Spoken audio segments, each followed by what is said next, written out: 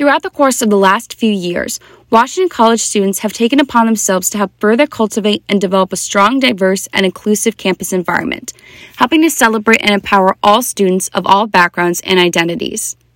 For the student-led organization Disability Rights, Education, Activism, and Mentoring, or DREAM, it is continuing to provide an advocate for students with disabilities on campus, not only to be seen and heard, but to help educate and inform the surrounding community of the importance of disability access both on and off the college campus.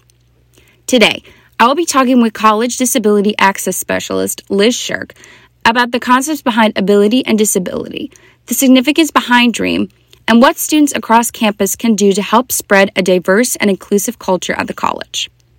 I'm your host, Olivia Montez, and this is Washington College Weekly. Today's guest is Disability Access Specialist Liz Shirk. Liz, welcome to the show. Yeah, absolutely. Thank you for having me. So how would you describe your position and your roles as the Disability Access Specialist on the Washington College campus? So my role is to be the liaison between students and faculty or staff, basically a resource for all disability-related questions for the campus community. But mainly what I do is meet with students with disabilities, and we go through an interactive process to determine what barriers they may be experiencing to their education and to provide equitable access to all programs and services at Washington College for those students and remove those barriers. So how would you define the word or concepts behind ability and disability? And prior to the COVID-19 pandemic, how were the aspects of ability and disability acknowledged or discussed at the college? There are many models and definitions of disability. The ADA defines disability as substantially limiting a major life activity, but a disability, I guess in my opinion, doesn't really possess an obvious definition. The social model of disability says that people are disabled by barriers in society, not by their impairment or their difference. Barriers can be physical, like maybe buildings not having an accessible entrance or accessible bathroom, things like that. And then the medical model regards disability as, maybe a deficit, something that must be cured. A disabled person is disadvantaged in some way. But in contrast, the social model understands disability as a relation between the individual and their social environment. Back in, I think, 2001 maybe, the World Health Organization social model, it identifies the systemic barriers, negative attitudes, exclusion by society being a contributing factor in disabling people. The model promotes the notion that while there may be individual functional limitations or impairments, they don't need to lead to disability unless society fails to take account of and include people regardless of their individual differences.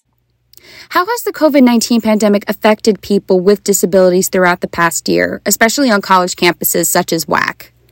Basically, it's an individual experience. So understanding that individual's experience and how to best support that person. And then when the pandemic hit, our office, in conjunction with faculty and others in the community, took a proactive approach to talk about anticipating what barriers might come into play, might expose themselves when we're all going to this online environment. Faculty were reaching out to me at the same time I was preparing and sending out information to them about how to make sure that their classrooms were continuing to be accessible for all students, not just students with disabilities. And then going back to kind of your definition and talking about ability and disability, I just want to mention this. Basically, the way we think about it in our office is we like to go by the spirit of the ADA.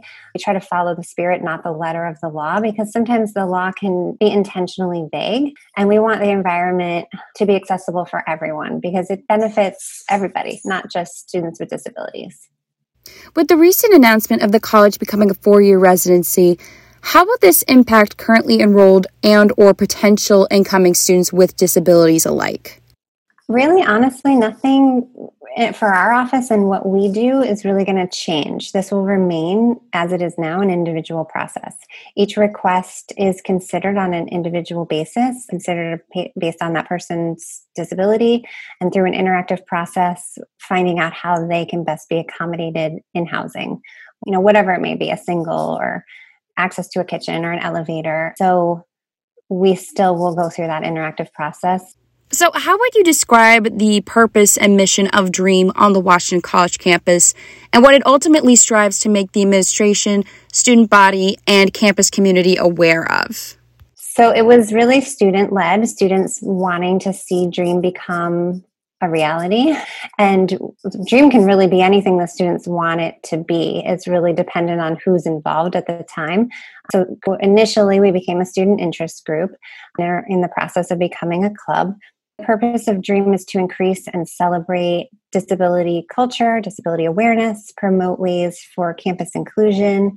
And it was just something that the students wanted to have come to fruition. So with me and the exec board, we had some interest meetings at first and just wanted to see who else on campus might be interested. And we had a really great response.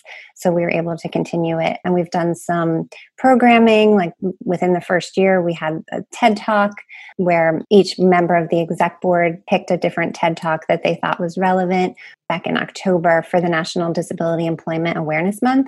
And then we had a discussion after each TED Talk. There's a newsletter that was published, and there's a new exec board now, and they're working on ways to engage and for this semester and going forward, becoming a club. Really, like I said, most about what the students are interested in. It's very open to addressing the topics that they're passionate about, whether they want it to just be celebration, inclusion, awareness, or if they want it to be a support group, if they want to have weekly meetings, supporting other students. It's very open. What other or additional initiatives has the college implemented to make students with disabilities feel included and acknowledged on campus? And what changes do you feel still need to be made, and how do you believe that could be accomplished?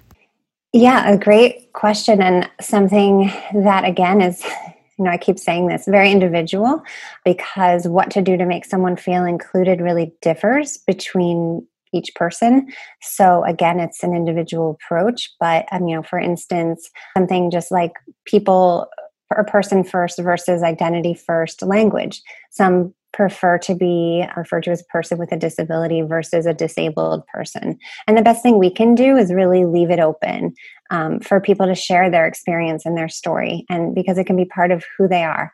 And so our initiatives want to be basically being open and listening and including voices of everyone. One thing though, a couple of years ago, our office structure changed, and it was with students with disabilities in mind. The director of the office used to be the director of an office where she had to oversee the entire Office of Academic Skills in addition to her responsibilities of meeting with students. So the structure of the office changed where now the role is just dedicated solely to working with students with disabilities instead of having those other responsibilities as well. So that was one initiative. Universal design is more incorporated.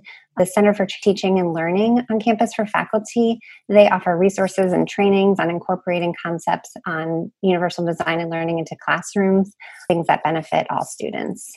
But overall, the purpose of a small school like Washington College, I think, is to get individual attention, really regardless of whether you have a disability or not.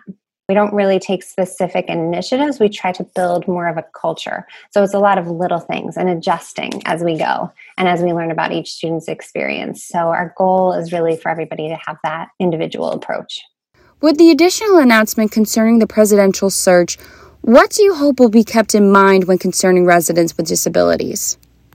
I don't necessarily think something needs to change necessarily unless students come to me and tell me that. I think recognizing that disability is a part of diversity, which is very supported by the administration. And I think that's just something that we need to continue to celebrate and incorporate and include everybody's voice.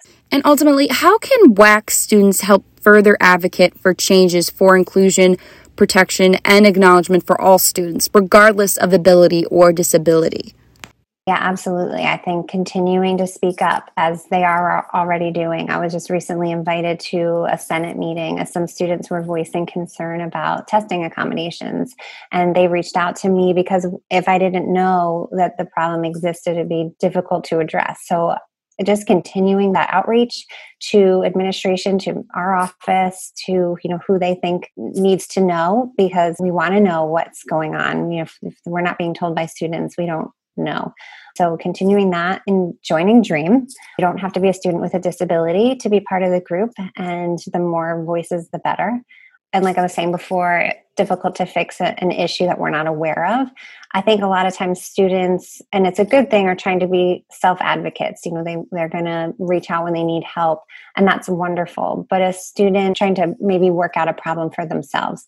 But when a student is experiencing a barrier, or a friend sees a student experiencing that barrier, they should encourage them to say, it's great you're trying to manage this on your own, but make sure you're reaching out to the different offices for help and for resources. And this is why the Disability Services is part of the Office of Academic Skills, because there are lots of different resources in that office alone that we can help students and help them find, what it is that they need. So reminding students, if they're having an issue, even if they can resolve it, making sure that we're aware, because we can then help another student who might be dealing with that same issue that we didn't know about. Just speaking up, not just with other students, but making sure to come to our office. We can help in any way. And we always say we have an open door, even though we're on the quiet floor of the library, and we have to actually keep the door closed. In theory, the door is open. Please come in. And I know, obviously, right now we're not there, but we will be again soon, but we're available in lots of other ways to listen and just to have open ears, listen to your concerns, make sure we're addressing them. Well, Liz, thank you so much for being with us today. We appreciate your insight. Yeah, absolutely. Thank you for having me. As of the premiere of this episode, DREAM is still waiting to be registered as an on-campus club, but all WAC students are still encouraged to join in the meantime. According to the statement made on the associated page on campus groups, DREAM is, quote, charged with the mission of advancing the interests of students with disabilities, and strives to, in addition for advocating for, quote, student rights, increased accessibility, social and policy change, aims to provide support and mentorship to disability groups and individual students, empowering the campus community to support awareness and change alike. If you are interested in joining or learning more about the club, be sure to contact Liz Shirk for more information.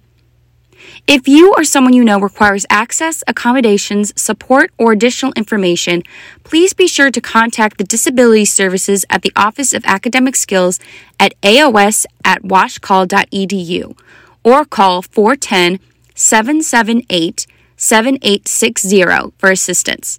To make an appointment, refer to the Disability Services page on the Washington College website. This has been Washington College Weekly. I'm your host, Olivia Montez, and I will see you next week.